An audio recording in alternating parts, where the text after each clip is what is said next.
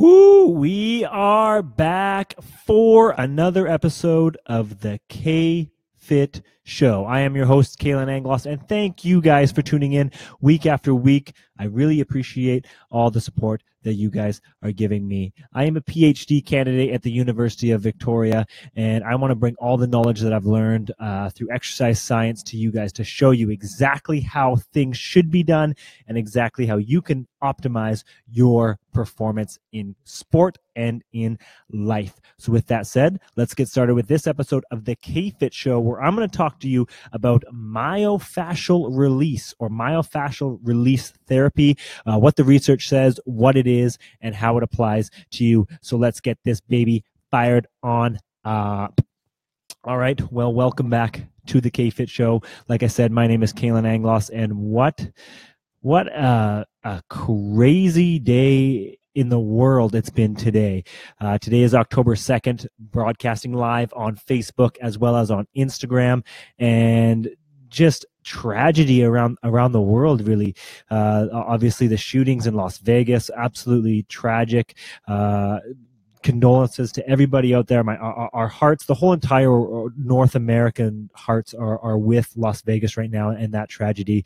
Anybody who's affected, and that just, it's devastating. And you know, it's not my place on this show to really say too much more than that, really. But I mean, something has to be done about this issue with gun control. But again, that's not what we're all about. Also, Tom Petty passing away today, or maybe not. I'm not sure. I saw he passed away, and then I saw something that his daughter came out on Instagram and said maybe he didn't pass away. I don't know. I'm not sure. But Tom Petty, one of the greatest rock stars, of the last 40 years, really, 66 years old and passing away. Just a lot of sadness and tragedy in the world today, and yet still the clock ticks on, things go on, and things keep happening. So I appreciate you guys at least for tuning in. And I guess really what I want to say just on all that is, you know, now more than ever is really when we should support each other, when we should really be good to each other, and just, you know, remember that we're all in this crazy thing called life together, and we should be building each other up, not breaking each other down. We should be supporting each other and working together to make this world a better place, because like I said, we're all in this together. So you know, that's really all I wanted to say on the terrible tragedies that have happened here today. But I couldn't start this show without at least saying that. So anyways, here we are again for another episode of the KFit Show. Thank you all for tuning in. And you know, it's been a busy week. We're going to keep these coming out. Like I said, Monday nights at 9:30 is when we're going to pump these bad boys out. They become available for download on Wednesday morning. For myself, continuing to teach at the University of Victoria in the physiology lab. This week we've been looking a lot at blood glucose levels and how that's affected through performance, and you know, how your food affects it, glycemic index, and how that affects everything. And really what it relates a lot to exercise, and what I want to talk about here quickly is, we know, and you've probably heard of this thing called the half-hour window. Half-hour window after you work out, you know, they've said before, is one of the best times to consume what most people say is protein, which is true. You should get protein in your system to rebuild the protein that you've broken down while working out. But the half-hour window is actually related more to carbohydrates. And what we kind of teach in the lab at UVic is, when you're exercising, there's these receptors in your cells called GLUT4 receptors, and those are what take the carbohydrates from the blood and bring it into the cell. So taking it out of the bloodstream into the cell so it can be used as energy. These receptors, these GLUT4 receptors, are hyperactive after working out. So when you have a big workout and you know, you've been working out for an hour and you know, you're feeling good, these receptors are hyperactive at bringing that blood glucose, that blood sugar, out of the blood into the cell. And this is especially important for not only diabetics, but any individual who's exercising and wants to have those performance gains, because it means that we need to have that carbohydrate that's being taken out of the blood replenished through a post-exercise protein shake with some carbohydrates in it. So it's not just protein. In fact, most North American diets, you get more than enough protein. We've talked about that before here on the show. You get more than the 0.8 grams per kilogram of body weight.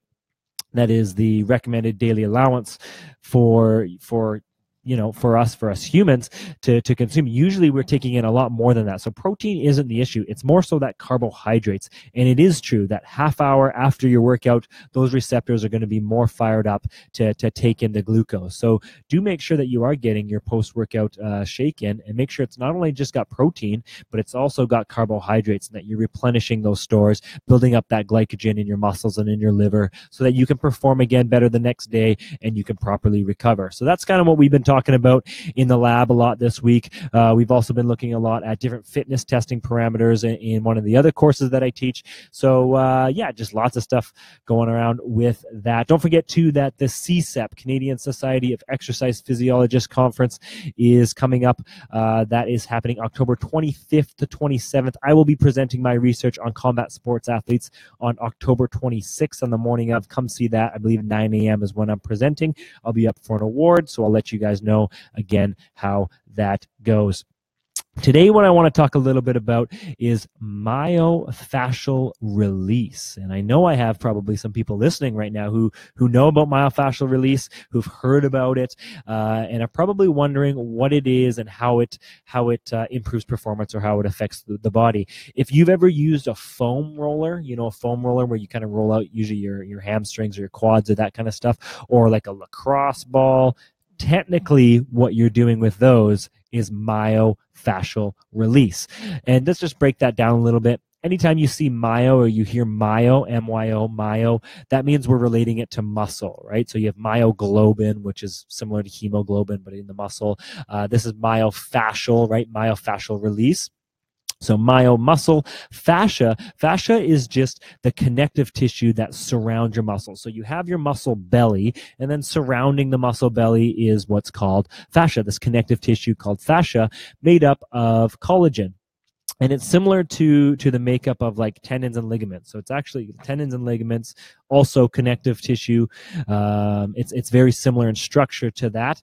And like I said, it encloses the muscles, so it surrounds the muscles. Also your bones and your nerves as well. All these cells have fascia that surround it.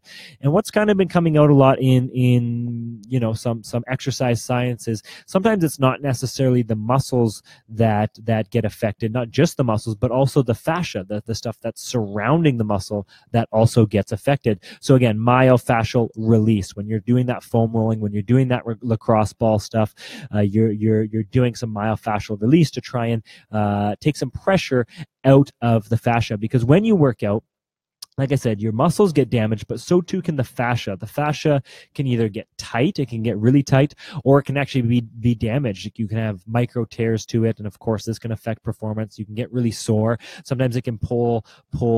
If it's too tight, it can actually pull your structure, like your hip bones or your knee joints. It can pull all of that stuff out of place, causing pain. So of course, this is going to affect performance. And just like tendons and ligaments, the fascia, like I said, is made of collagen, and collagen we know has kind of two different properties. It can be either what we call stiff or compliant, and they're completely opposite. Stiff is when it's a really, really dense and there's a lot of collagen in it, and it's going to be really tight. So it's strong, but it's tight. And then the other part is compliant, and that's kind of how stretchy it is. So you can think about this as tendons and ligaments too, like we've talked about. Your tendons and ligaments can be really stiff and strong, or they can be kind of loose and compliant, and that way. But that's the same for fascia.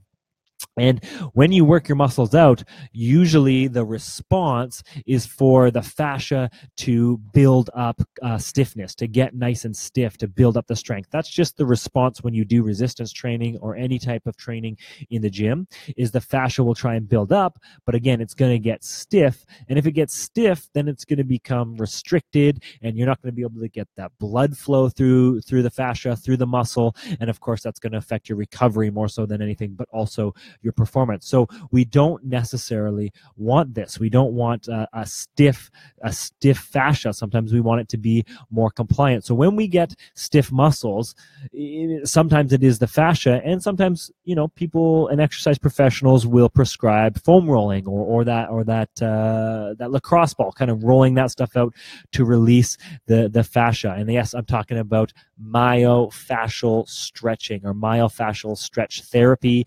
myofascial release. These are all different modalities to try and deal with that fascia.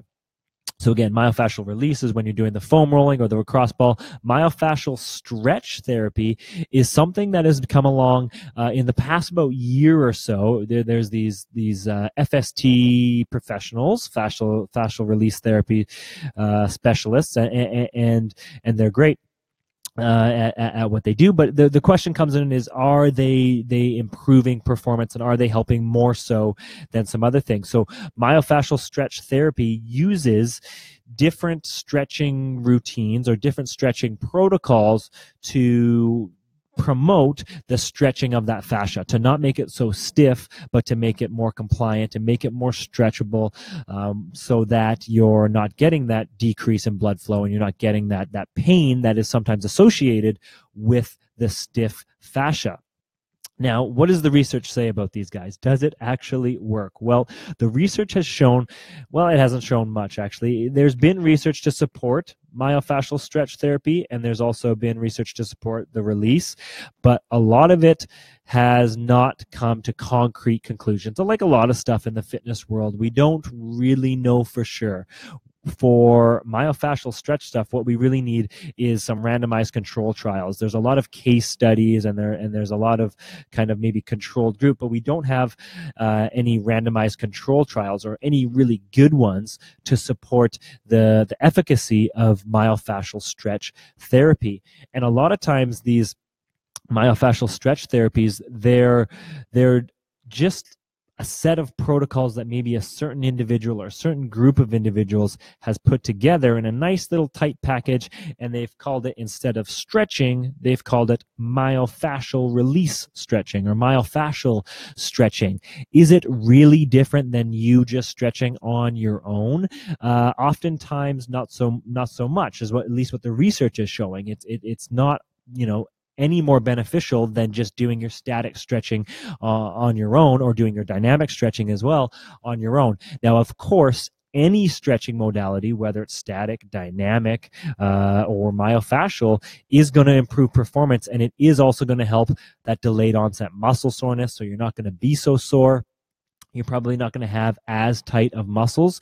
So yes, it can be beneficial, but of course, when you look at optimizing performance, we want to know, is it the most optimal, or is it the most improvements going to be made? And right now, we just don't know. Again, we don't have those randomized control trials. So far, the research has supported stretching before exercise to be helpful for improving performance, whether it's static stretching, dynamic stretching, myofascial stretching, whatever it is. All these different stretch therapies will work to improve performance. And I should say actually pre-exercise, what has also been shown to work the best, or mostly the best, is dynamic stretching. We know that those kind of dynamic leg swing movements and all that kind of stuff done prior to exercise and even in between your sets is going to improve your performance on that given workout. After your workout, it's kind of generally accepted that static stretching, or even more so PNF stretching, proprioneuroceptive facilitation stretching, is going to be the most beneficial in improving that range of motion and getting rid of the muscle soreness that you often get when you work out heavy. So myofascial stretch therapy is just really another form of PNF stretching, of proprioneuroceptive facilitation, PNF stretching. So I'm not going to say I have a problem with these myofascial stretch therapists, because I think it's great to have somewhere that you can go to get stretch. You see these kind of stretch labs that are coming out now, and people are opening these labs where they just come in and they stretch you, and they call it myofascial stretching. Yes, it is stretching you. It is stretching your fascia. But again, is it really doing anything more so than you could do on your own, or with at least another partner helping you out that maybe doesn't know the same protocols as these fascial stretch therapy practitioners. We don't know. Again, the research is not out there. But one thing that I do think is good about having myofascial stretch therapists and this actual therapy in labs and on their own is I think it's really beneficial to have somewhere where you can set the time out to actually go and do, and you don't have to think about it. I think that's one of the main reasons why people get trainers, right? It just takes the accountability, off of them. They just know, okay, I have to meet my trainer at this time. We're going to go there. We're going to work out. It's the same for stretching. And of course, we know for sure stretching is important. So it's the same thing for stretching. If you have a scheduled appointment with a myofascial stretch therapist to go see them, you're going to be more inclined to go. You're going to be more inclined to get that stretching. And it is, of course, better when you have a partner, or somebody who knows what they're doing. So these type of therapists are great. I think we should use them, but just know exactly what they're doing and just know that the research has shown that it might not be more beneficial. So be careful about some of the claims that you see out there, and be careful about some of the protocols that maybe some people will push over others, because again, they're not all necessarily more beneficial than the other. So like a lot of stuff in the exercise and especially the stretching world, more research is needed. But for now, you need to know stretching obviously will improve performance prior to exercise and post-exercise in decreasing your muscle soreness. We know that, as well as increasing your range of motion.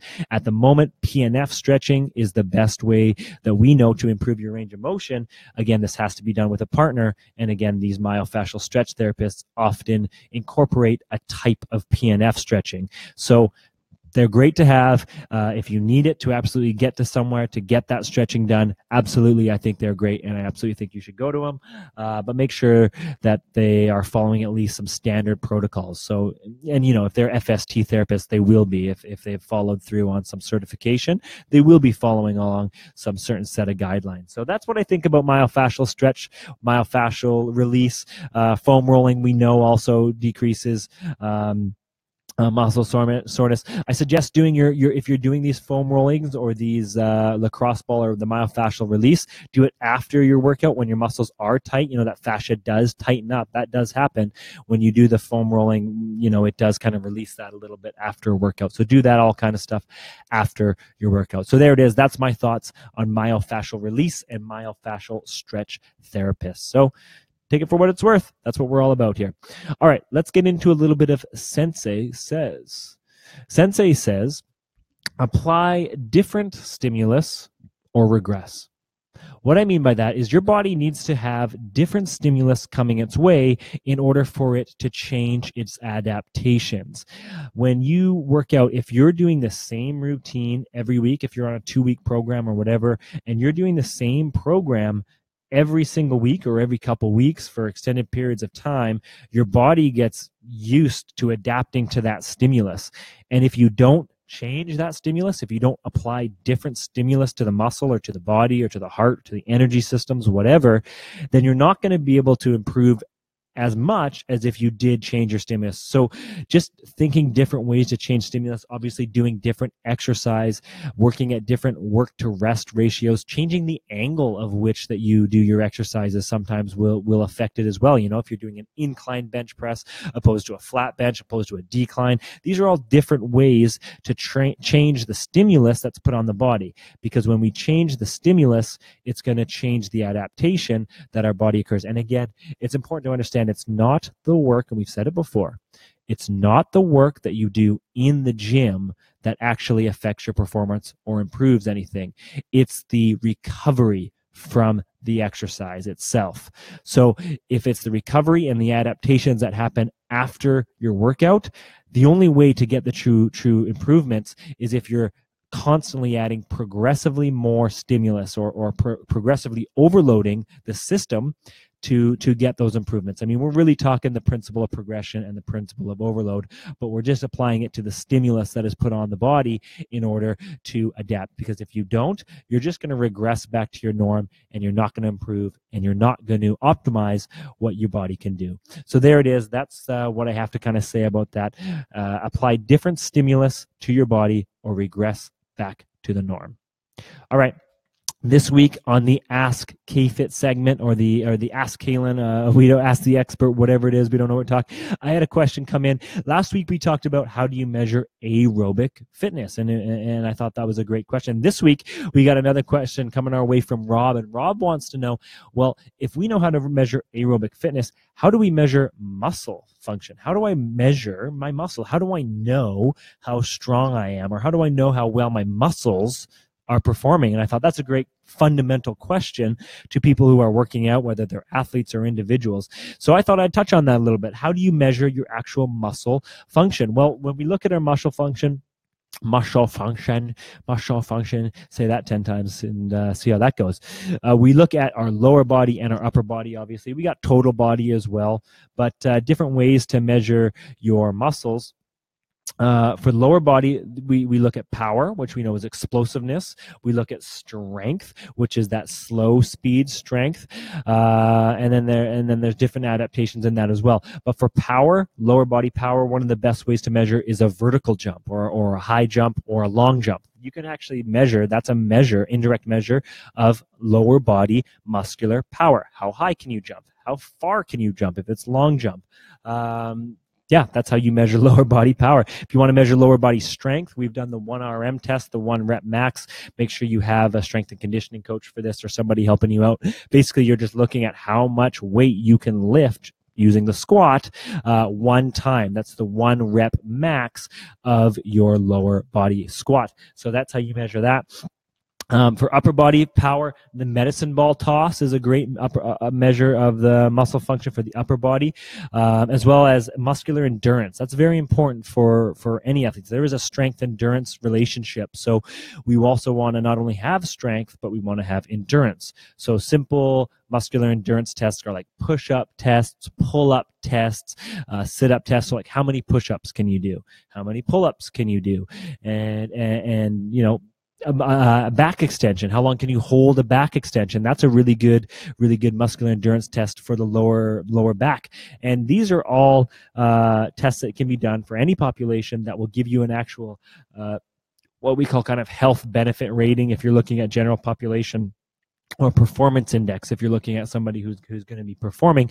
We can look at these, kind of look at the normative data, see how you perform against other people in the same cohort, and then of course make adjustments to your training if we feel it's necessary. So those are just some real basic, easy ways to assess your muscle function. Of course, looking at the upper body, the bench press test.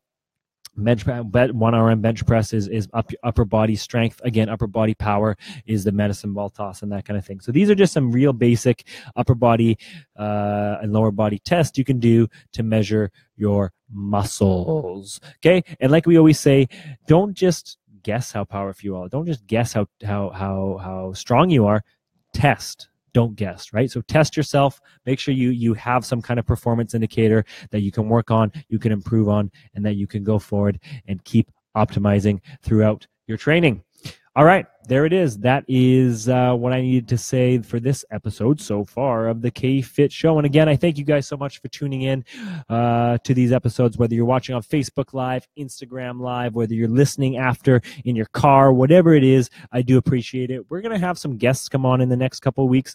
We have Richard Mosdell, who's been on this podcast before, is going to sit in. He's going to talk a little bit about what it means to have a fixed mind. We're going to dig a little bit deep into performance and how that works. We're also going to look at some brainwave stuff. We talked about some brainwave research that I'm going to be conducting here pretty soon at the University of Victoria. I'm going to get an expert in that field in. We're going to talk to them about that, and I'm going to keep bringing you guys more content and more stuff that will help you perform and help you improve your overall quality of life, optimizing performance, whether it's in life or sport. That's what we're all about on the KFit Show. Again, thanks for tuning in, guys. You can find me at KFit Conditioning by Kalan Anglos on Facebook. Send me all your questions. If you have any questions related to anything we've talked about, anything to do with exercise or training or how to optimize performance, let me know.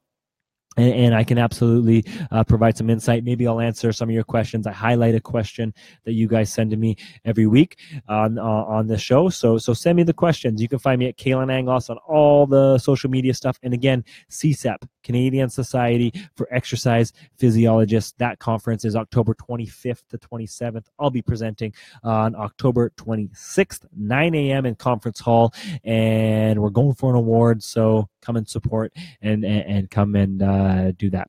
All right, guys, that about wraps this episode up of the KFit Show. If there's anything else you guys want me to talk about on the next coming shows, let me know. Next week is Thanksgiving. Have a happy Thanksgiving, and we will talk to you guys later. Enjoy your long weekend this weekend if you're from Canada, and if you're from the United States, get your shit figured out. All right. Thank you so much, guys, for tuning in, and we will talk to you guys later.